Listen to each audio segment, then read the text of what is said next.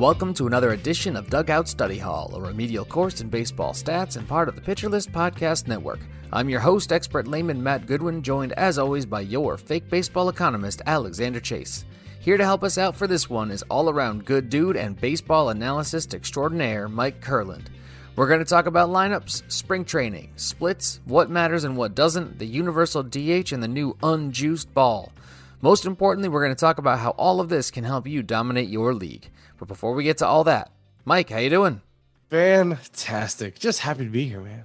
Well, we are excited to have you. Like I was saying before, we hit the record button here. One of the hardest working guys in the business. So we are absolutely thrilled to have you here with us recording this episode. Alex, how you doing down there in DC? You know, I'm doing pretty well, actually. Thanks for asking. Tell me more about that. Tell me more about what's going so well for you down there. So, fun thing, listeners at home, you'll be a couple days late, but actually tomorrow I get sworn in as a citizen of the United States. That's I fantastic passed my exam news, last week. Alex. Congratulations. I Congrats, don't have man. a round of applause sound effect, so Ooh. I'm just going to clap into the mic here for you. Hold on, I got you. Where is it? I do have sound effects. Oh, I think it's. I'm gonna press the wrong one. I'm ruining it. It's I'm okay. botching my now moment. I'm on the edge of my seat trying to guess what we're going to get. Yeah, I got it a little bit. It's back there. Oh man, that's upsetting. That's it works all right. really well on some more than others, but yeah, I got the sound effects here. I wish it was a round of applause for you though, man. Congrats. Yeah, dude. That's it's, awesome. it's super awesome. Sound You know- effects is the level up. That's our next thing. Well, we got a totally different sound effect there, Alex. Tell us a little bit more about being sworn as a citizen. I didn't mean to step on your toes there, steal your thunder. This is a big deal. I'm really, really excited about this for you. Yeah. I moved to the United States when I was about like a year and a half old, and I've been a green card holder since the late 90s. But I'm finally going to become an actual citizen Tuesday, tomorrow. So this is a real fun thing for me. My mom actually failed the test whenever I was 17, so I came pretty close once before to becoming a citizen, not by any work of my own. You know, like everyone else does for the most part. Well, not on Alex, I purpose. have a confession to make. I planned on sending you a message last Thursday when I knew that you were taking the test, and I totally blew it. I did not do it at all, but I was thinking about you and rooting for you. So I'm going to take some credit for sending positive energy your way. So Good. I love yeah, it. there you go. No, congratulations. That's a really awesome thing. You know, I'm actually very interested in hearing about the ceremony after the fact. We could maybe talk about that next time.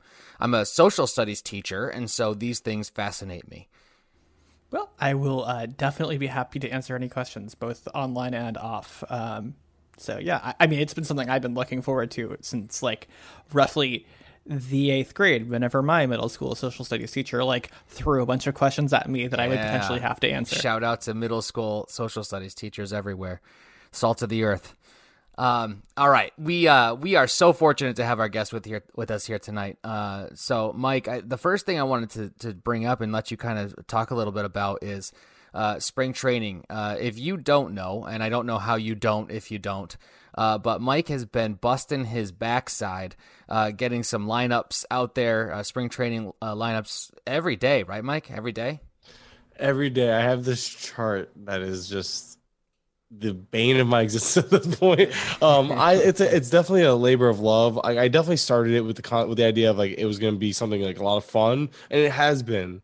And I've been very fortunate to get some people behind the scenes to help me with stuff I'm not smart enough to do, like coding and drawing some of the content off like other sources to put it in one spot for me. So that's helped cut down some of the time, and it's also helped me add stuff. You know, I update the stats every day, so you have fresh spring training stats you can search through on the same chart. I created team pages. This is all just, you know, again, mining data from other people. Other people are just giving me these suggestions. I'm like, you know what? I like it. I'll run with it. But yeah, this is a spring training lineup tracker I created with the idea because, you know, Fangraphs has it.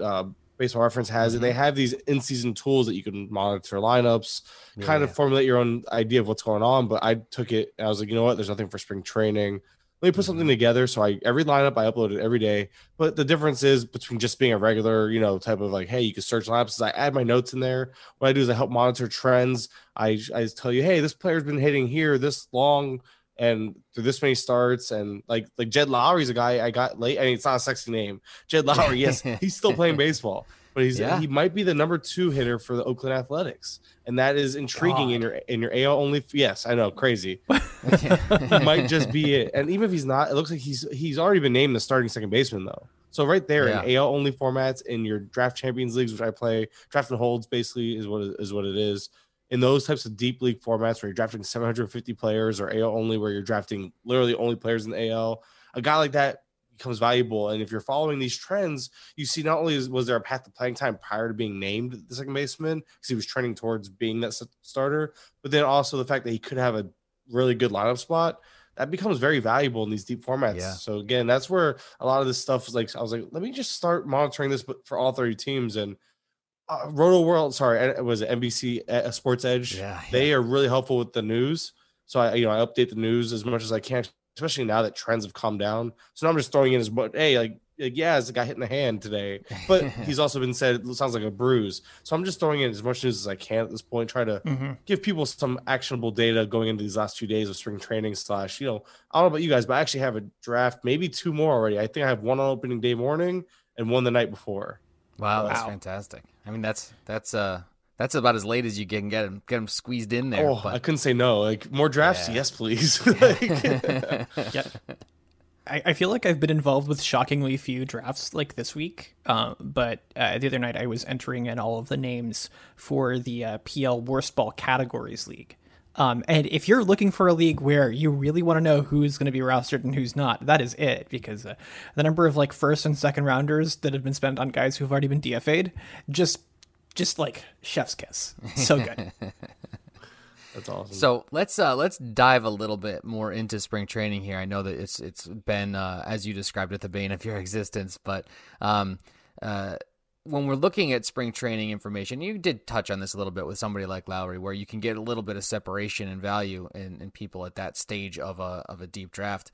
But what in spring training, in your opinion, besides just lineups and where somebody might be hitting, what is the takeaway from spring training that matters, and what is the takeaway from spring training that you think doesn't matter quite as much? I don't like to look at just overall stat lines when it comes to pitchers or hitters. Like a lot of times pitchers are just working on stuff. Yeah. Whether it be location, feel for a pitch, a new pitch. It's exciting though when you see it working. Guys like Glass now with the slutter is what he calls it. Yeah. So that's very intriguing. And it's funny because you saw again another we talked about him before, but another shout out to Nick Pollock. He puts out the heat map over one of the games, and it's like he's locating where it needs to be utilized. So seeing Glass now utilize the slutter as needed gives you reason for optimism, but it's still spring training. Will it sustain that control? Who knows, but positive signs. So it's like, it's hard not to get excited because the production is following, but you also have hitters, getting into the groove of things as well. But then you have Stroman also with, I forgot what the new pitch, it was a split change or something like that. He's throwing. So another guy that just is so intriguing. So that stuff I keep a close eye on, but I don't necessarily take those results and say, oh, this is it. But yeah, things I do look at, and a lot of it's for hitters. Like I think walk rate and K rate matter for a hitter, because you see guys like Christian Yelich last year in 2020 when he entered the season, he's coming off like 30-something% strikeout rate in spring, and it never, or even summer camp, really was better, and he never regained form. Now maybe he would have had he had time, whatever though. But this happened with Travis Shaw is another example of this a couple years ago. Travis Shaw coming off a great year, couldn't find his swing in spring, and it followed him into the 2019 season, and he's never been able to regain form. So stuff like walk and strikeout rates, I look at those a lot, and then overall stolen bases, not a player necessarily, but just a team. I like to think like if a team is allowing their players to run in spring when it doesn't matter, it gives me reason to believe that they're going to run when it matters. So it seems like the Rangers, teams like the Marlins right now. Wait, you're saying that games are going to matter for the Rangers this year? The games are going to be attempted to matter. They're going to count. There you go. Games that count. Sorry, you're right. Games that matter and count are good catching me on the terminology there. Games that count. But in all seriousness, though, you look at stolen bases, and I look at them like it usually wouldn't matter to me. But in spring, when again you're allowing players to risk injury unnecessarily, suggests to me you're letting them get into that mindset of, all right, let's get ready to run. Guys like Starling Marte for the Marlins, I know he's not a sexy pick anymore, but just 2020 he was going late second, early third. Now he's falling to the fourth or fifth, and he's 3-0 on stolen bases in spring. Last I looked, Jazz Chisholm just made the team for the Marlins. He was running crazy. He stole 3 bases in one game. So you just like, my point is there's like, with stolen bases being such a premium, you get these teams like the Rangers, like the Marlins. I think the Mariners are also still being aggressive in spring, that are showing their hands, so to speak, with a willingness to run. And a team like the Marlins, as much as we love their pitching, their offense isn't great. They're going to have to chase runs. That division is tough. The Rangers, you mentioned it. You literally just made fun of them because they're going to suck. But guess what? They're running. So you know what? Yeah. Hey, take the stolen bases, target them. You know, Absolutely. and there's a lot of very, very discounted players on that team, on that roster. Yeah. So that's the big thing. Stolen bases, I think, and like I said, walks and K rates for hitters. Pitchers, I just don't know. I honestly, what do you guys think about pitchers? Because I feel like a lot of it's just it's tough. Like Plesac, I don't know what to do with him. I feel like the sort of things that I know don't matter are the things, or like is a much longer list than the things that I do matter. Because like you got all sorts of different reasons why things can be lying to you, right? People can be trying different stuff out. People can be like, okay, what happens if I throw my curveball at like up in the zone in an OL count? I've never tried this before. What happens? And suddenly someone else has a nice highlight. Plesac has a spring training like he has, like, right? Like, Yeah. But then I pose this, like today, for instance, we're gonna sit here and write off spring training. Oh, it's just spring training. But when the counter argument be, I was playing devil's advocate. I literally was just tweeting about this before we came on. When the devil's advocate argument be, Plesac has had 8. We judged him so harshly in a positive manner off 8 starts in 2020. But now we're looking at 6 starts in spring training, and those don't matter. So why does one matter so to a point where we pushed him up to a top 50 pick initially? He was like a top 55 pick in early ADP. Now he's around 100, but still a top 100 pick based on 8 starts. But we're not willing to knock him down a little bit based on 6 spring training starts because spring training just doesn't matter all of a sudden. Like I get it doesn't matter as much, but 2020 for Plesac, he faced arguably the easiest division. Arguably had he was throwing a new pitch mix that no one's seen before. So I understand the reason for optimism, but now teams have had a chance to watch film. Teams have had a chance to adjust. So I'm not saying I'm out on Plesac based on 6 spring training starts, right? But why does 8 starts dictate one huge jump in ADP, but 6 has no real influence? Yeah, and the narrative there is probably an important part of it. If we had a story that goes along with it to explain it, that helps. I haven't seen anything. That's all. That's the thing. Right? Yeah, there's nothing out. Is there something? Oh yes, actually, I think there's one thing that I'd be really, really worried about. And there's a guy named Steven Strasburg you might have heard about. That I feel like fits into this, right? His velo's down a whole lot, and he's not striking anyone out. And there's zero part of me that thinks that he's trying something out new where he throws the ball slower.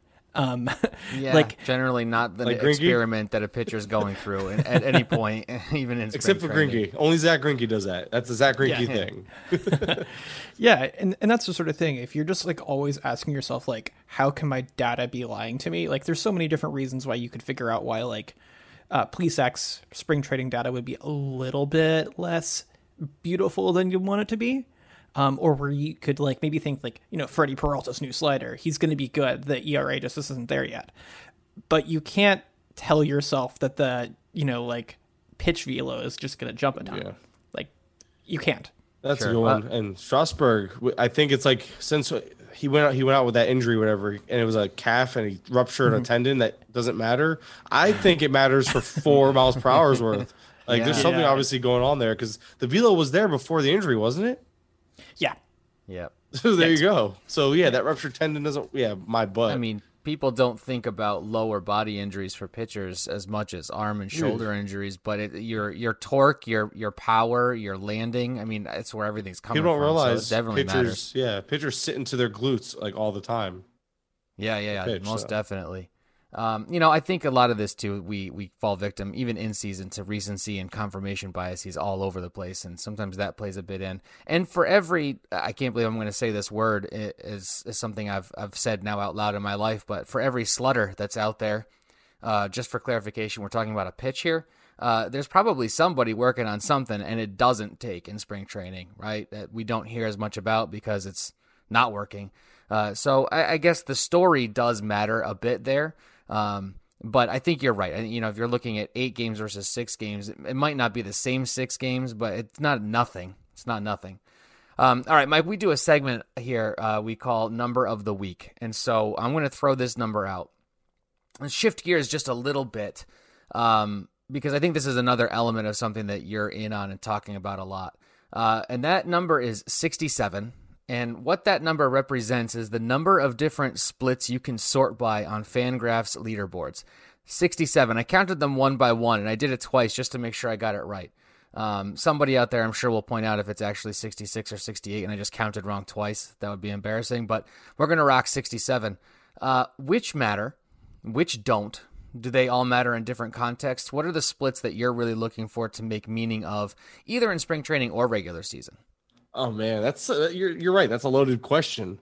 Oh man, I honestly am not a huge fan of splits because I think they all focus on such a small sample size, and it really frustrates me. Now, when you're getting into like DFS or streaming pitchers or hitters, I think it matters on a smaller sample size. Maybe a team that's running hot against lefties or a team running hot against righties. Mm-hmm.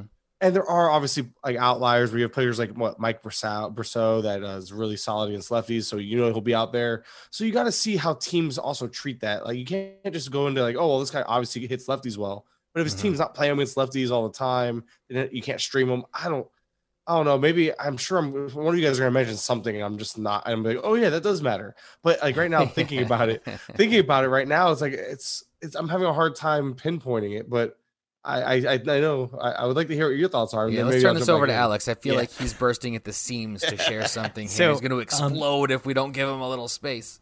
Oh boy. So I'm not going to pat anyone on the back too hard here, Mike. But actually, one of the reasons why I'm so interested in like a lot of the lineup adjacent stuff out there is because I think the simplest split out there possible is the one that I care about a lot most, which is just like how do like league wide righties hit versus righty pitchers versus lefty pitchers and vice versa. So like if I remember correctly, the number of like PAs that you need before you can trust someone's lefty righty splits more than just like using league average. And that's what we talk about when we talk about like stat reliability of like when can you trust it. It's like, okay, when is someone's particular split stats more reliable than just using league average is like 5 or 6 seasons worth of data. So like you should basically never trust that someone, Rowdy Tellez, for example, is a reverse splits hitter until they've been doing it for 10 years. But what that means then is you're trying to find a team that's supposed to be good against righties or lefties is you can just count up the number of right-handed or left-handed or like switch but secretly right-handed or left-handed hitters. And like, last year, this is like a big sexy topic that like the White Sox are so good against lefties. Well, they are starting like 7 right-handed hitters even when they were playing against righties. Like, of course they were going to like demolish a bunch of lefties. That's what the split said that they were going to do. If you just looked at like the simplest, I don't even have to look it up myself version of things. Now, I love to go verify that. So like whenever I was like looking up a pitcher last year to figure if I want to stream him, I would check out like Chris Bassett's like numbers, but then I would go look up at his opponent and see how like the Angels were playing against righties versus how they're playing against lefties. And I found like that's one of the coolest things you can do with the splits tool. But if you're like informed by that, well, yeah, if you can see the pitch coming beforehand rather than it being released literally behind your back, like if you're right-handed and you're facing a right-handed pitcher and that guy's standing over there on the third base side, you can't see that pitch until it's like halfway across the plate, basically. And that's why these splits exist. We can talk about them with like real eye test speak.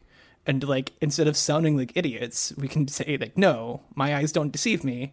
That ridiculous slider that Tyler Glasnow is throwing, I can't see the damn thing until I'm already struck out. So in that case, like a lot of the who's hitting at the top of the order and why in different places are really predictable because these managers know these things. And as long as they're not the Rockies or other predictably non-smart teams. We're up to 2, by the way, 2 teams that Alex has made fun of so far. 2. Let's see where we land by the end of the episode. Yeah, well, that's always worth tracking. I got a tally going on over here. There we go. We need a sound effect for it. All right, so we're gonna excellent, perfect. We are going to get into what we call our central question. We have tried to have in the middle of our episode that kind of drives the content for our whole episode, and that's. Now, we've talked about lineups. We've talked a little bit about splits. We have the weekly lineups. We have daily lineups. We have DFS. So there's a lot of stuff out there. You can go in whatever direction you want here, Mike. But the question really is about how we could use lineups and splits so that we get an edge where our league mates maybe aren't diving into this.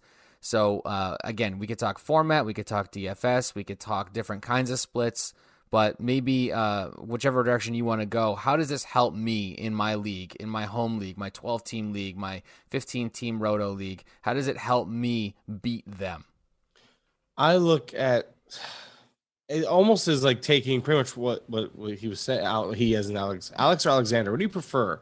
I like soft prefer Alexander, but I'm never picky, and I try not to be mean. Well, I just like to just like a player. I like to say a person's name, so I'm gonna go with Alexander. Yeah. Because if that's what you prefer, that's what you're getting. So as Alexander said, I'm big on just honestly. If you look at just simple, if you break it down, starting with just how a team hits a certain lefty right-handed pitcher, right? Then you want to see, well, why are they hitting this player, or why are they hitting this side of the ball so well? And then who is the reason behind why they're hitting the ball so well? So a guy like Austin Slater, you see he's crushing in spring, crushing in 2020.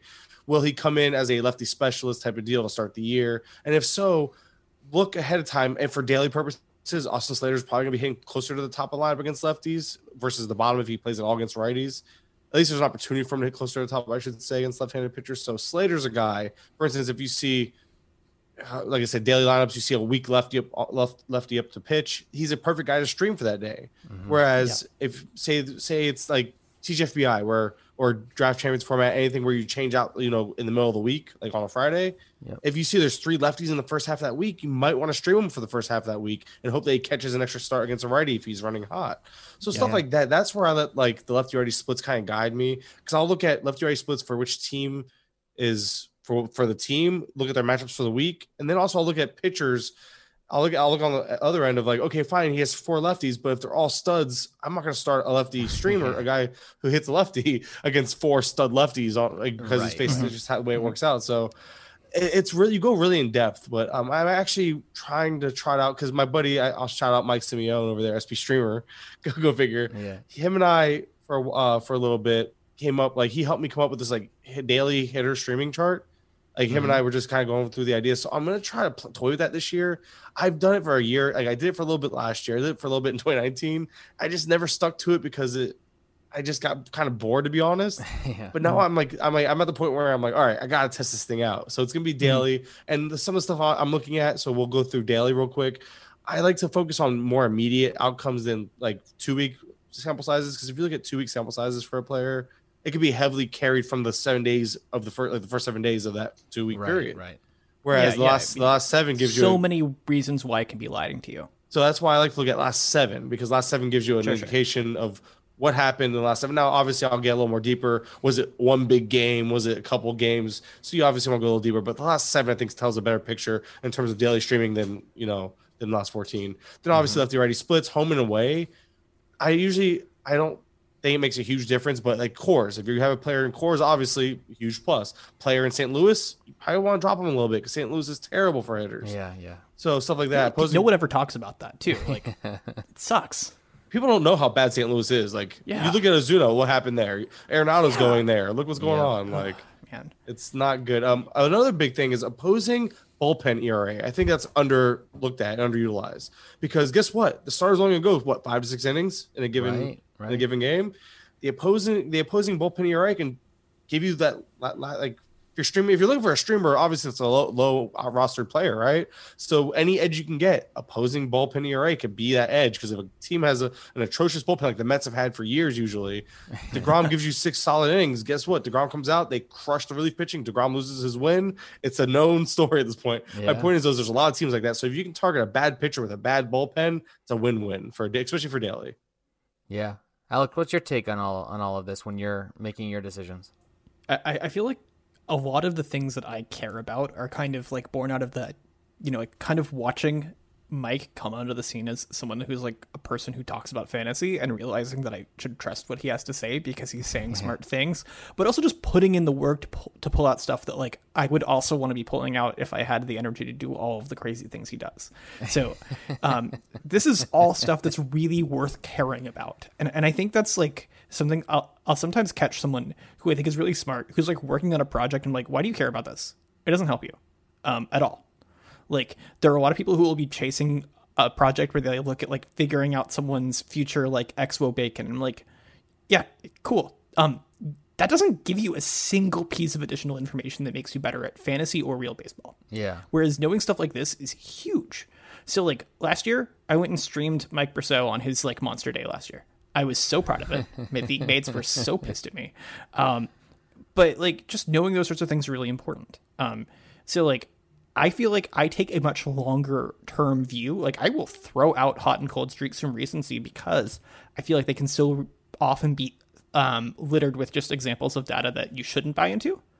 But the same sorts of process aside from that, I feel like we're in the same mindset. And I'm going to be wrong different times than maybe someone like Mike may be wrong. But like so much of everything else. Yeah. Yeah. I mean, that's the whole thing is like when you're looking for like streamers, you're going to be wrong anyway. So you don't hate yourself. You're like, yeah, my lineup spot sucks here at second base. How can I find a guy who Jed Lowry? Yeah, that's not going to help. There you exactly go. We have a terrible, terrible second base spot in our Pitcher List podcast league, so we might look at him. Yeah, we punted steals, and I don't think he'll be stealing much. So no, I'm surprised he's playing much, to be honest. God, yeah. So yeah, I'm with you. I don't know, like we look at this, like I'm trying to figure out like oftentimes how to not be wrong as much as I'm trying to figure out how to be right about stuff. And the only way is by testing the theory. Like I put this chart together, and that's why I feel I need to give it a true go because I've seen success, I've seen fails with it. The issue is also with daily stuff, you tend to run into a lot of repeat names, a lot of repeat customers, so to speak. And I think that makes for boring content too. But sometimes boring is good. When Mitch Moreland is up against the lefty or righty, sorry, he's the lefty. When Mitch Moreland is facing a righty, it's hard not to play him because especially if it's a bad righty and it's at Coors this year because it's probably gonna be at Coors sometimes because he's playing in that division now. Yeah. Or is he? Wait, where is he? Is he in San Diego? Am I all over the place where Richard Moreland's at? I have no idea who Mitch Moreland is playing baseball well traveled. But, while you're doing that and taking a look, I will say this. You never know who it is that's looking on a given day.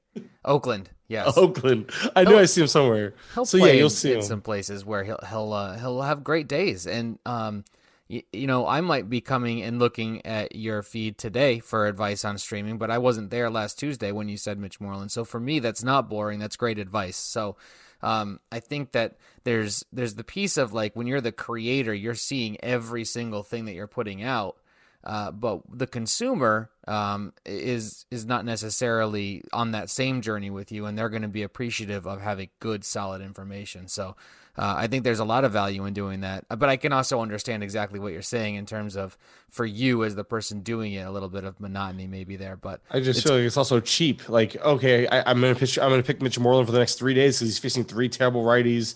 Sorry, not in Colorado, but somewhere else, like on the West Coast. It doesn't matter though. But if it's good information, it's not cheap. Yeah. It's it's good, and it's just like you said, it's on this side of things, but at the same time, it's part of the process. I mean, that's what happens when you're trying to do daily hitters. That's why pitching is a lot more fun to stream because it's new names every day. It's a new challenge every day. Hitters, I think it gets a little just bland. And I hate to say that because I'm a hitting guy. I know pitchers like the sexy thing, and rightfully so. I mean, it's not every day you see Devin Williams throw wherever that pitch is. I still don't know. I still don't believe there should not be a classification for what it's called. Like there just shouldn't. It's ridiculous. But there's nothing better in baseball than seeing that. But then also on the flip side, when a hitter gets a hold of that, it's that much more impressive. So there's give and take, but still, in all seriousness, though, streaming a pitcher is just sexy. Streaming a hitter is not, and that's why it's part of it. I think it seriously plays into it. Well, but that's also maybe why there's not that many people out there doing it, right? Yeah. And it's useful. It's very useful information. So, I mean, like spring training. There's, like you said, it was something that wasn't out there. You did it, and there are a lot of people talking about it and using it. So the reception's been absolutely amazing and mind blowing, and honestly, still surprising. Yeah. Yeah. So with that in mind, I mean, I followed a lot of your work last year. I'm not trying to copy any of the work you're doing this year, but I'm definitely going to be looking out for a lot of the same stuff. I'm kind of curious, like, what sort of things that maybe frequently have come up are you trying to warn people not to overreact to in terms of, like, lineups and everything else about, like, just cheap hitters or, like, watching people's stock rise? Oh man, see, I've been on the end of, hey, this guy needs to move up your rankings. Like I was big on, like, just so you guys know, Kike Hernandez is probably leading off. Got a lot of pushback, but Kike Hernandez is probably going to lead off.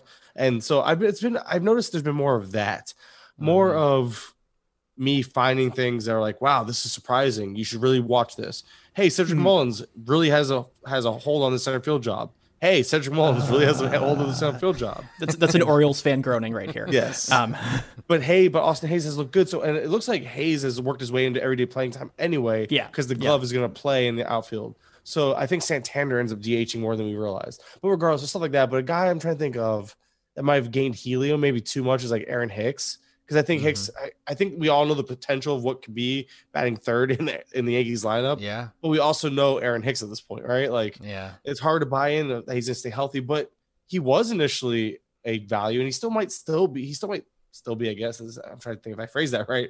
It's just tough. So I'm not even sure that's a good name. I'm trying to think of, I'm really looking at it. Honestly, it's harder to find players that are on that end of it versus finding them like maybe someone. I'm trying to think of value. I'll look for some names if anything pops up. But I remember this last season, and I've talked about this a couple times. I don't know where you landed on this in particular, but the Rockies were letting Garrett Hampson lead off for a couple games last year. After they played like 4 consecutive lefties, and he, a right-handed hitter, played well against 4 consecutive lefties. And there was all this, oh my God, he's leading off. It's going to happen. He's a thing. Everyone go get your shares. Breakthrough. Yeah, it happened in spring. We'll talk. Yeah, but like it was one of those where you're like, oh yeah, teams have different lineups versus different sides of the mound or whatever. How you want to? I don't even know how I would sides phrase of that. the mound. That's we've coined a phrase here tonight. For better and for worse. But like if you're paying attention to why these lineup changes happen, like you would have some doubts about him keeping a hold on that job going forward, right? So like, is there anything else like that like we should be on the lookout for, or that you tend to notice whenever you're like poring over these same lineups or similar lineups every day for a couple months last year? Yeah. See, I honestly, I kind of did myself a disservice. I think doing it daily on Twitter, the way I was doing it was actually doing me a disservice because I actually lost track of trends. And that's where that's where the idea of the chart came from. Because I'm like, I can't keep up with this stuff. And honestly, I was actually unaware of how good there were of tools out there. No one told me this stuff. So I found it the wrong way. Yeah, so, I feel like I've like in the past few days here found out about some of the really cool stuff that like Fangraphs roster resource has. Like they have like a chart of like upcoming pitchers, and one of the things they do is they note the handedness of all these pitchers on the chart. So if you want to see like, okay, the Chicago White Sox are going to face 4 lefties in the upcoming week, or like on a particular Tuesday, like here are all the teams that are facing lefties. Expect their B team lineups basically, so that you can expect these right-handed guys they're typically on their bench to be playing. Like, guess what I'm going to be doing at 8 a.m. every morning? I'm going to be looking for that and trying to figure out which right-handed guys who normally are really mediocre or don't start that I should care about that day. You don't have to be that smart to be able to just go find those things if you know that's the thing to look for. And Fangraphs just like doesn't tell us this in the same way that I feel like they could just scream this to the heavens for how cool it is. Well, yeah, and so I found that's why I was like lineup stuff. The more I've dug in, just because I find there to be some hidden, especially like in deeper formats where there's fab and stuff. Again, going back, just Jed Lowry's in my brain right now. He's living up there rent free right now. But a guy like him, say it wasn't Jed Lowry, say it was Hampson. I know we talked about Hampson, but say it wasn't just left-handed pitching he was crushing. He did really well against righties all week. They were playing him consistently. He was hitting towards the top of that lineup. Stuff like that for a Hampson type, for a guy who's running hot, matters in fab, matters in daily. And that's the type of stuff. And then what I started doing more so is mining the data, mining the news, so to speak. Jeff Zimmerman shout out there. You start looking for I started in my article too. I include any manager quotes I can find from that week, because I think it matters. I mean, and a lot of stuff like little things like Mike Trout's gonna be batting third this year, which was like this last article I couldn't get it out and I just didn't have time to be. And I just be honest, but Mike Trout's batting third, not a huge deal, but except for when you realize he's been batting second for a long time. So now the runs should stay the same because he's still gonna have the great lineup support, but now he should gain some RBI. But he might lose stolen base opportunities. So, and no one expects him to run anymore anyway. So that's fine. If you're not expecting him to run, you're not getting Trout. That's going to definitely get 100 RBI batting behind Ohtani and Fletcher. That's like zero doubt in my mind. So, but then Jordan Alvarez, people were like, oh, why is Alvarez batting 6th? If you found like, not only is he trending that way, but it's like, why? What's going on? Is it just because the team's loaded? No, it's actually, if you actually read, Baker actually was quoted as he's hitting him at lower in the lineup until he gets going, essentially. So just something as simple as that, a reason is like, so when Alvarez moves back up, we know it's because he's playing well. And and then you should also draft him knowing there's a chance or the expectation that Alvarez is likely going to move back up to 4th and such. So stuff like that. You just, like I said, it's not just about monitoring the trends, but you want to try to find some type of tangible data point to pair with it in terms of, like, even if it might just be coach speak or GM speak, you still want something that gives you a little extra something that extra help you believe in it a little that more. Little bit of narrative that explains something so that you have a reason for it, as opposed to just observing something that could be an aberration. Yeah, and but at the same time, so you got to act on those instincts sometimes, because I'm giving you examples of me finding quotes. I haven't found anything all season. I'm trying to think. Oh, about Carlson batting 7th. Like, we actually had quotes at the beginning of the spring or prior to spring training. Carlson was possibly going to be leading off or hitting second in this lineup. Yeah, we've yet to see that in any lineup. Like, I think that's the name that going back to, I think what you asked me in terms of players that might have lost value or whatever. I forgot how the question was phrased. Yeah, that's actually a good callback there. I feel like this brings me to something else I'm really curious about, because you're talking about how, like, we had a lot of unanswered questions about him and St. Louis in general. So kind of like taking this and just running straight into like the analysis portion, because I feel like we got a really solid grip on like the fundamentals that you're trying to flex here for the next few minutes. Like, which teams do you feel like you have like the most unanswered questions about? That, like, you're going to be watching the most for the first couple weeks of the season? It's always the Rays, right? The Rays are always up there. Although, like, they were playing Sasugo. They were talking about Sasugo being a leadoff guy, and they said it today. Even apparently, Sasugo could actually lead off. I thought that, and it's crazy because Sasugo hasn't exactly done anything to do that or earn it in spring either. I think they wanted Choi there. Choi was a guy that they were in 2020 showing a willingness to lead off, but he's out with the injury. So Sasugo seems to be there, but Margot has been performing. I'm surprised Margot is not getting that chance. And although we've seen Margot up there as well, maybe it's a lefty-righty thing because Sasugo won't lead off against lefties, but Margot could. Sure. Margot could, though. Oh, yeah. So it could be those two flip-flopping, but I think the only thing we know is in the top 4, we will see a version of Brandon Lau, Meadows, and Arozarena somewhere in that top 4. That's like all we know about this team, though, because the team is wild. That's like the one that comes to mind right away. Other than that, most teams are honest. Maybe the Brewers are actually and the Brewers and D-backs, actually. The Brewers, we kind of know the top 4 because they have, that's all they have in that lineup is the top 4. And after that, it's kind of like against the wall. And then, but then definitely the D-backs because of the injuries. Nick Ahmed's been like in and out. We don't know if he'll be ready for opening day. Josh Rojas should play shortstop. Azul Cabrera is going to play second, and then fill in the blank in right field between Castro, Pavin Smith, or whatever. When all these guys get healthy, then we'll see is Cabrera and Rojas going to enter a platoon? Is Rojas just going to take the job and play full time? Because we know Rojas usually will stick to the strong side of a platoon, if anything, because he's a lefty bat. So that's a lineup I'm keeping a lot of focus on. The White Sox, I would have been one for that 2 spot, but with all the injuries, we're seeing that kind of happen. But although it looks like they're actually going to give a lot of opportunity, at least enough, to Andrew Vaughn in order to get outfield eligibility, which is actually an under-discussed thing. Because now he's going to go just first base to first base left field and break camp with the team, which that's something I was actually kind of wrong about. I was really surprised. Like, I honestly thought they were going to just do the Chris Bryant treatment, send him down for 2 weeks and bring him up. Well, Eloy deciding to run into a wall and separate his pectoral muscle from his body probably has something to do with that. And the Giants, dude. I think the Giants are trying to be the Rays really bad. If you go look at the Giants over, like, they almost have like an 18B team in spring, and they're just throwing like every other day, different, that same 2 lineups every other day, occasionally mixing them. With all the injuries, with all the potential for platoons there, that's a messy lineup I want no part of. Like, I'll take a shot on Slater deep in. I even said, Slater, put him on your watch list, because if you can get everyday playing time, the tools are there, but the playing time is just a big question because the Giants, Gabe Kapler is trying to be the Rays and he can't be. Those are a few obvious. And of course, always the Rockies, but I don't know. I think that kind of brings me to like a different discussion where like it's kind of not easy to figure out what is going on with the Giants because they think they're being really smart. Whereas with the Rockies, like, you don't reasonably expect that you can get into their mindset. I'm not even going to pretend that I'm going to be able to get into Tony La Russa's mindset. Per se. Well, there were some that reports might be in that some dangerous territory. You might need to drink a little bit first. No. But yeah, there were the reports that Adam Eaton might bat second because he can bunt. Yes. Which, I mean, I understand that excites some people who have played third base for the Yankees and might upset anyone else. God, just reading that made me cringe a lot, and I'm still not over it. But, you know, do try to do anything a little bit differently? I realize you were saying that you weren't necessarily seeing the forest for the trees a lot last year because you were working yourself so hard, but like kind of getting into the spring mindset.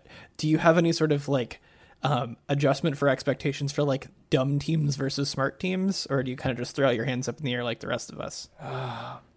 I think some of them show a little bit, but most of the time it really is like I try really hard and I miss. Like the way for instance the Rockies, it makes no sense why Hampson's not playing regularly in center field anymore. They gave him like the first 2 weeks, like, hey, here, this is your job, run with it, and he ran with it. He played so well. And then they said, watch this. Never mind. Hilliard was in center field for like 2 weeks after that. I'm like, all right, cool. So I was initially wrong, which means maybe Hilliard has it. Or then I came to the realization, they probably just want to see what they have in both of them, right? Hampson has far, and by a long shot, at least in my opinion, by a long shot, have outproduced him in spring. And spring training stats don't matter, except for when there's a position battle, I would say. That's probably like the one time they do matter. And Hampson has outperformed Hilliard, but we've seen Chris Owings play center field down the stretch here. I'm like, what the heck is going on? I have no idea. And Chris Owings could be that guy that just throws a wrench into everything because they seem to really like Chris Owings. And all of a sudden, they're just going to play the long play and bring up the backup catcher from the AAA team to play center field. Yeah. That was what Chris they were planning all along. Yeah, because Chris Owings is a guy that they seem to really like and want to plug in everywhere. And he should be a super util type. He should be like this year's Chris Taylor type, for a team, which goes back to the Dodgers. Dodgers are a very smart team, but I couldn't tell you who's starting for second base. I think it's Lux, but Taylor has not gone. Like spring training stats don't matter again, but in this case, you would think it might because, if Lux struggled, he'd be sent down. Lux has looked great. Yeah. Do you mess with a young kid's confidence to keep what you like in Chris Taylor in the lineup? Chris Taylor has crushed. I think the OPS of like over like 1.3 something crazy. I think AJ Pollock will just get hurt and that'll simplify everything. That's what I'm thinking. There's gonna be an injury or two, but I hope they again because Lux. I think a confidence to a young player like that matters. So if you have a hot spring, you come into the regular season with that coming off the hot spring, you would think that the confidence follows. Yeah, and they've already kind of messed with him a little bit, right, with bringing him up and down. Now he didn't perform, so he didn't earn his way, but still, I mean, you want to give somebody like that regular at bats and see what they can do. Let me ask you this: we've talked about teams. Are there players in particular that you're excited about, even if it's not a lineup thing? Just players that you're really excited or still have questions about that you're really excited to see the season start. Austin Slater.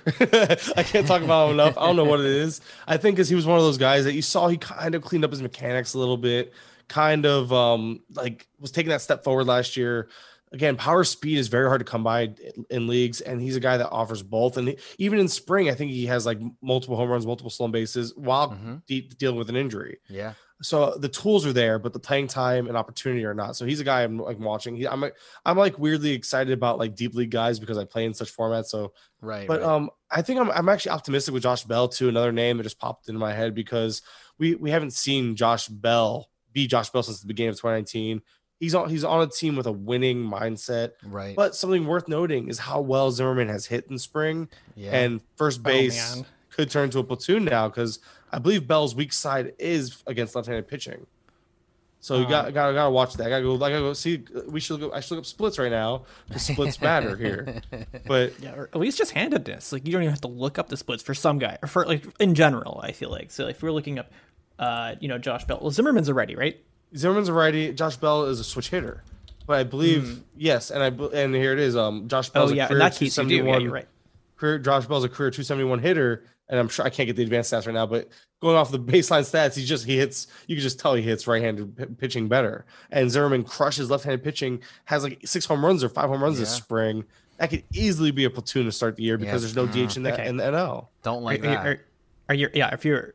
If you're looking at the semi-advanced stuff, and some people who are smart will yell at me, but because OPS doesn't actually mean anything. It's like it literally doesn't have a unit. It's a weird stat. But yeah, he had like a 1,000 OPS versus righties in 2019, and a 761 OPS versus lefties in 2019. So there you go. And let's look at WRC plus for Josh Bell. Josh Bell 121 WRC plus career against righties, 91 against lefties. The problem is having a 91 WRC plus against lefties isn't bad in my opinion. Right. It's not league for first base. It's not great though. Yeah, that's true. The thing. It's like you can always find a right-handed first baseman who can play. But it's only part of the equation. It's not. That's not his whole year. And on top of that, I mean, like, he has really good I can't talk walk rates and K rates against them. Like Josh Bell is just a stud when it comes to plate discipline, but at least that's not like terribly like we're talking a 21.5% strikeout rate against lefties, 10.4% walk rate. So even though he's not like WRC plus is just below league average at 91, at least he's still doing good things against them. So it's not like he's an overall terrible. And in a weekly lineup, you can, if he's facing a lefty or two in a week, that'll sustain you, and hopefully then he mashes the righties. But Ryan Zimmerman's really intriguing against lefties in daily. I'll tell you that. Yeah, somebody because man, I wish that NL had a DH. It would all figure itself out. But yeah. Well, we're gonna get to that in our next segment. Oh, jeez. Alex, is there a player that you're particularly looking for here, maybe along these same lines, that you're interested in how the season's gonna go? Yeah, dudes with interesting like playing time questions. I typically tend towards the preseason. I don't want to care at all about anyone who's going to have any job security questions. So a dude that I know that Mike and I both love is Josh Naylor. Because he does not have those questions and he is good at baseball. And there are not a ton of people on that Cleveland roster that I would give that tagline of good at baseball to. If you want to talk about like potential like position battles, Jake Bauer is apparently the first baseman for them, despite just having a terrible hands career. on head bad spring. And they're like, you're still going to be our first baseman. That's because he had no options left, and they're so cheap they don't want to risk losing them. And Bradley had one option left. How sad is that? That's 100%. That's where that business of baseball thing comes to play. That I always like to talk about. This is where I like to remind everyone that the Cleveland baseball team is owned by the Dolans, the same people who own the New York Knicks. And stupid runs deep there, it seems. So that said, I really like Josh Naylor's combination of having skill in literally every area other than running fast, it seems. And it seems like he might hit fifth? That's what I'm seeing from roster reads. Is that also like roughly? Sixth, yeah. That should be about where he's hitting. Yeah. And he's a guy who like makes a ton of contact, so he might get like a ton of RBI opportunities. And actually be able to like put some limit. No, if he's grounding into double plays, it'll be bad. But like still, like being in a position where he's going to be able to pick up counting stats because he'll have full-time playing opportunity and like pretty okay lineup opportunity and actual skills. Like I love that combination of things, just as like a hey, I'm watching baseball, not just looking at StatCast sliders way of like capitalizing on information. Knowing about things like that is just as important as knowing how much like raw talent someone has. And I think that Naylor has a ton. Like his combination of like really, really, really high contact rates. We're talking like into the 90s in zone contact last year, along with like actually putting the ball into play quite a bit hard as well. Like he's a guy who was like 70th percentile in hard hit per PA last year, which is good. It's a good number. No, I'm really, really excited to see how he takes off and how much egg ends up on my face, because he's in like literally every team I own. But I mean, I literally have 100% roster shares of Savale, so not the same position but the same team, and a guy I won't quit. But Naylor, and he's struggled this spring, so that's not encouraging. But I like to bank on somebody who has the track record of hit tool that Josh Naylor has, and I'm willing to again be raw as well. I'm just hoping that he's not selling out for power. That's my only concern. Like is if he goes into that like let's sell out for power. But Josh Naylor has 2 stolen bases and 2 home runs in spring.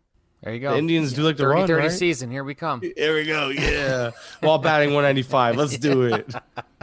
OBP's 100 points higher, by the way, if it's worth anything. Yeah. I do want to ask a question that's maybe a little bit of the inverse of what we've been talking about. What about guys like Brian Hayes and Jose Ramirez, who are kind of really good baseball players surrounded by a lineup that might not have quite as many really good baseball players in it? How do we approach that?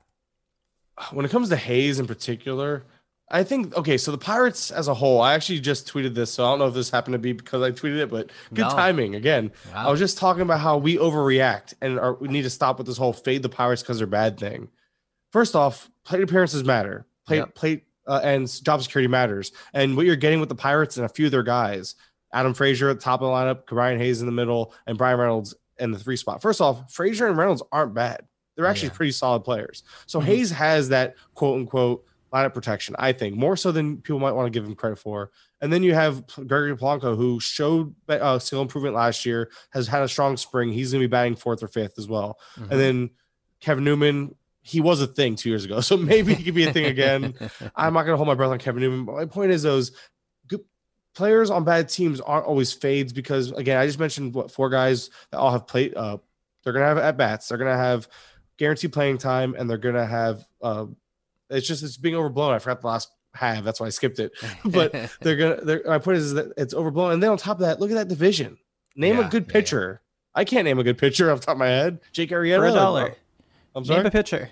Yeah, we can name a pitcher, but think about the Central. The NL Central is, other than Woodruff, Burns, and like those guys. Yeah. And even then, the Cubs, it's like, who's the guy that Nick is in on now? Did you see that today? Oh, Alzolay? Nick, yeah. That was a great clip. I just need to bring up the clip. That's all. Because he just did like one of those, it blew his mind. It was awesome. Yep. I think I might be in on him. That was great. It was a good moment. It was a very Nick Pollock moment. But going back to just the Pirates specifically, again, that division. So it's like we're over here, just overly concerned over something that it's like a narrative that might not really even be a narrative. And that goes right into the Indians. Now, it could be team specific. But the Indians, we just talk about Josh Naylor. We believe in Josh Naylor. At least we, as in Alexander and I, believe in Josh Naylor. And that's about I think they have 5 good batters. Yeah, I think yes. I mean, if Jimenez shows to be the hitter we think he could be, he'll move up and add some protection. Cesar Hernandez will get on base plenty. He's always a solid OVP guy. And then we talked about Fran Mill, big power behind him. Yep.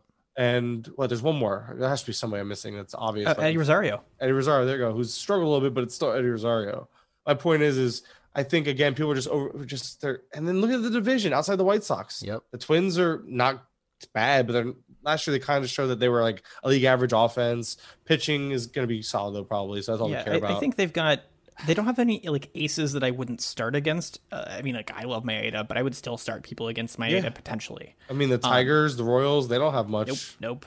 Well, that's kind of the theory behind what Cleveland did, right? Is why spend $50 extra million if we can probably spend less and make the playoffs, right? Give away $50 million in Lindor and make the playoffs, probably. Yeah, yes. Right. All right, we're running a little bit short on time here, and I do want to get your opinion on a couple more things. Oh no, that's not your fault. It is. I'm a talker. Nah, this is what we do every time, every week. But I do want to get your take on a couple of things. We do 2 segments at the end, and we haven't gotten to both in a long time, and we're going to make it happen tonight. Okay. We have a pass-fail segment where we look at something and kind of decide are we giving it a pass or a fail. And I think I know where you're going to land on this because you already mentioned it, but I'll throw it out to both of you. And that's the universal DH. Is that a pass or a fail for you guys? It's not happening. Not this year. I mean, no, not necessarily is it going to happen, but like, is this something you want or like? Oh, yes. Okay. Yes, I do want it. I'm sick of seeing pitchers get hurt running the bases. I'm sick of Zach Gallen stress fracturing his crazy bone in his arm because he's swinging a bat. I know there's a lot of purists out there that hate it. I get it, but I'm so sick of seeing good pitchers get hurt. And look, we never saw Jimmy Nelson return to that potential form that he showed after diving back to a base and straining his shoulder. I don't want that anymore. I think it's bad for pitching. Pitchers are different animals this year, or this day and age, I should say. They're treated differently. Injuries matter a lot more than I think they ever had because it affects their velocity and things that it never really might have, maybe never had that type of effect on them in the past. And by past, I mean 20 years ago or so, maybe. I don't know. Mm-hmm. My point is I'm just sick of seeing pitchers get hurt at this point. Yeah. Alexander, where are you on this? Well, a thing that I did last year, before the pandemic, is I wrote an article that was like the pitchers who rake preview. And it was one of my favorite dumb things I ever got to write because it was like this tongue-in-cheek preview of all of the pitchers who would ever like hit a home run or barrel the baseball.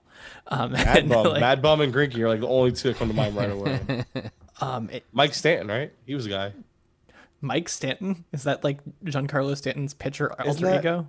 Mike Stanton was also a catcher for the Yankees for a while. Am I thinking the wrong name? Oh, it's a Braves pitcher I'm thinking of right now. Never mind. Maybe it's a different guy. It's really funny. It's like the Braves on Twitter, like their fans will do this thing where it's like someone #loves hitting, but like if you capitalize it wrong, it's fun. But yeah, like the whole point was like the number of pitchers who like had a positive WRC plus league wide, like not like above average, positive. Yeah, not was like negative. Really low. I think Brault, whatever his first name is, beautiful hair, had a barreled home run in Coors, so that meant that he had more barrels than the Rockies catcher that year. But yeah, no, like it was pathetic. It was just straight up hilariously pathetic how bad pitchers were at hitting. I think the cover art was Thor, and it was like, you know, like it had like a 40% strikeout rate, and like it was just bad. And the question really is like, how much does it make the game better if in the 6th and 8th inning you get Mike Brosseau to come off the bench for your team to hit? You know, people also are worse when they are pinch hitting. That's another thing, is like people aren't as effective hitters when they're pinch hitters. So like, yeah, if you want to play the platoon stuff and like take Jock Peterson out of your lineup to put someone else in there late in the game, like you can still do that if it's not in the pitcher's lineup spot. Yeah, you're not hamstrung off your bench just because it's not a double switch. Arguably, you know, like because you aren't doing all those double switch things, you have more opportunities to make these choices. You can do more platoons, and you can put people who are good at playing baseball into your lineup more often. And I think that's a really important thing to want to do, to give people more pathways to becoming interesting and niche baseball players. You know, because I think that's like the thing that I love most is people who have found just a really ridiculous way to like make a living in the league.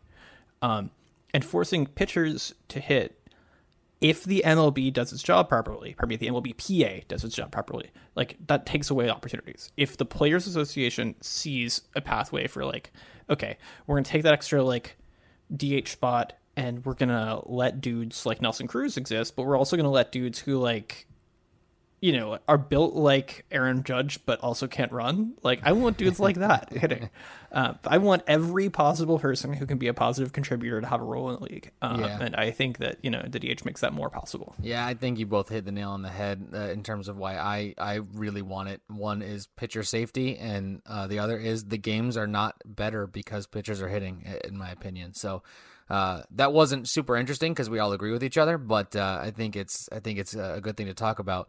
All right, and the last thing we're going to do here is something we call off the books, which is just kind of a topic that's not necessarily related to our central question, and I think it'd be interesting to get your take on this. During spring training, you collected all of the data, and there's all the lineups, right? And then they're going to be introducing a new ball on day one of the new season. So what's the impact there? First of all, how do you feel about the new ball, and how do we maybe use the data from spring in a meaningful way if there's going to be a new ball? Didn't we have mixed reports about some teams not even using the new ball in spring and other teams getting it? And wasn't there like what I had read was that they weren't unveiling it until opening day. But I mean, it would be totally on brand for MLB to have shipped like a box of the new balls to the spring training facility, right? So that's why it's like, I don't know, but even if they haven't, I honestly am kind of a fan of the idea of deadening the ball a little bit, deadening the ball, because I would like to see more of old baseball come out. The 3 true outcomes really annoys me. Like, I enjoy home runs. Mike, I'm so glad you're on our podcast. Most people argue with me about this ad nauseum. I am and I know Alex is going to chime in here, but I am with you 100%. I'd love to see a little bit more. It's not going to take away the Aaron Judge blast, right? He's still going to knock the thing out of the park. But I miss a little bit of that station-to-station baseball and an exciting inning that lasts for 10 or 15 minutes. My big thing is it'll help get rid of the shift because hitters are going to have to hit to the opposite side of the field again.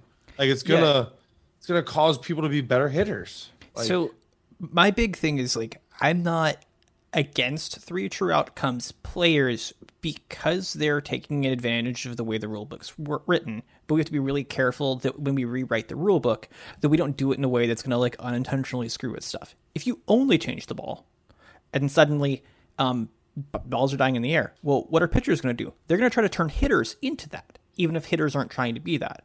Like, so let's say you get a bunch of people who are trying to be Robbie Ray, basically, who come up, who are like, I don't care if I give up a bunch of deep fly balls.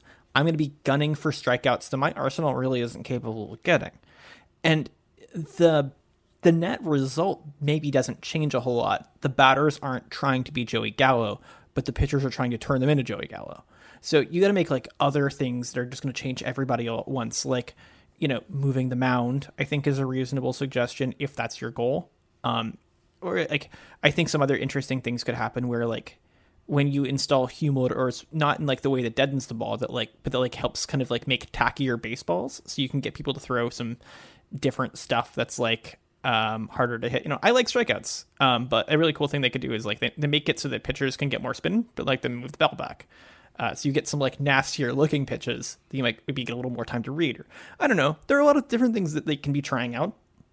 But I think that just as long as we're playing with things in a way that like creates a baseball that is aesthetically pleasing because it's the smart thing to do, and not just because you've banned doing the smart thing, I think is probably what I'm in favor of. So like my only real strong opinion is like banning the shift is stupid. Anything other than that, don't ban something because teams found a way to combat something that other players have learned to do. The idea is it's a game of chess. You have to adapt. You have to be able to change things on the fly. When I think of a dead baseball, though, I'm not thinking of guys like you mentioned. Aaron Judge is still going to hit Aaron Judge home runs. Right. Yankee Stadium short porch is still going to be short porch home runs. You're going to get those. It's going to make guys like Oscar Mercado. I mean, he got sent down, so he's not going to do anything right now. But a guy like him, I think he came up and hit like 12 to 15 home runs in 2019. Like that shouldn't happen. That's not his profile. Yeah. So a guy like him should be more of a slap ball hitter. Nick Madrigal, he becomes more valuable in fantasy because with less home runs being hit, there's like getting a guy who's going to hit for a good average and be a good hitter. That's valuable. So like 0 home run guys, because it adds to the fantasy player pool a little bit too. Looking at it beyond just a baseball standpoint, it could help, make the player pool for fantasy be a little more interesting. Luis Arias, these guys that are 0 home run guys suddenly have more value because now there's a lot less home runs being hit. And trust me, I love home runs. There's nothing like a good crack of the bat, ball flies. I love that. But I also love the idea of having more real, like, I don't know, I feel like baseball through truck homes isn't terrible, but I'd rather have a little more, like, I miss the web gems. We still get them, but I feel like it's just not the same. That it's like people are just so like, oh, home run or bust. I like players. I don't know. I like the whole game. I just miss that rawness of the game. I feel like we don't have anymore. One of the things that I like, the way I try and say it is, I think there's less sustained excitement in the game. Yeah, that could be it. Yeah, I mean, like, Eugenio Suarez is not going to play shortstop in a league where the shortstop actually has to field any balls of any sort. Let's be clear here. I feel like that's going to be a thing where, like, I tweeted or I posted in like the Pitcher List Discord where it was like, yeah, there's no way that he actually sticks here. They're just prepping for an emergency, and it's like, nope, they're going to go for it. He's going to play shortstop in a game that counts. A game that counts. Yeah, we're going to stick with that terminology. Yes, we are. Yeah. All right. Well, listen, I hate to be the bearer of bad news for everybody, but we have come to the end of this episode. Mike, we're going to have you back real soon, man. This has been a blast. It blows me away how much you know without having to look it all up. You're, like I said, one of the hardest working guys in the biz. So I know this might actually take a few minutes, but why don't you go ahead and tell the people where they can find you? We know that you're very active on Twitter, but what are some of the other things? Plug your stuff.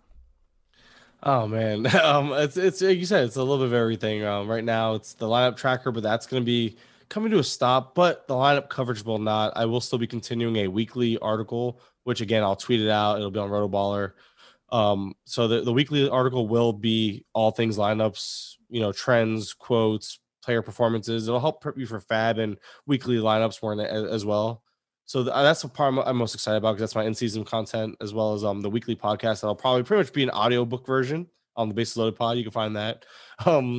You also, I do some work over at Prospects Live, trying to get more into the prospect side of things, learning more, because the eye test is so important. I think the numbers have kind of taken away from the eye test. So I wanted to bring myself back into the eye test by doing prospects, and it's a good way of meshing the eye test with numbers, and it helps you analyze the pro side of the game better, because you know what good looks like now. Because you definitely, at prospecting, you definitely understand what bad looks like. But other than that, though, again, I don't know, man. Honestly, I haven't really decided what I'm going to do in season other than that stuff. So although that sounds like a lot, I have a lot going on, I tend to find myself getting into more stuff. So we'll see what happens. The hitter streaming chart, I'm pretty sure I'm going to do. So you'll see that on Twitter as well. Again, at Mike_Curlin is where you can find me and all my work. All right. Well, we know where we can find Mike. Alex, can you tell the people where they can find us? Well, they can find you on Twitter at @TheCorkedMatt. I'm on Twitter at Chase_Rate. And most importantly, you can find our podcast on Twitter at Dugout Study Hall, where you can send us some questions. Please be sure to subscribe to the Pitcher List podcast feed if you haven't done that already. Leave us a good review if you can be so kind. And if you're not already, please consider becoming a PL Plus member so that you can harass us on the PL Discord. And that's it for me. All right, well, thanks for listening, everybody, and we'll catch you next time.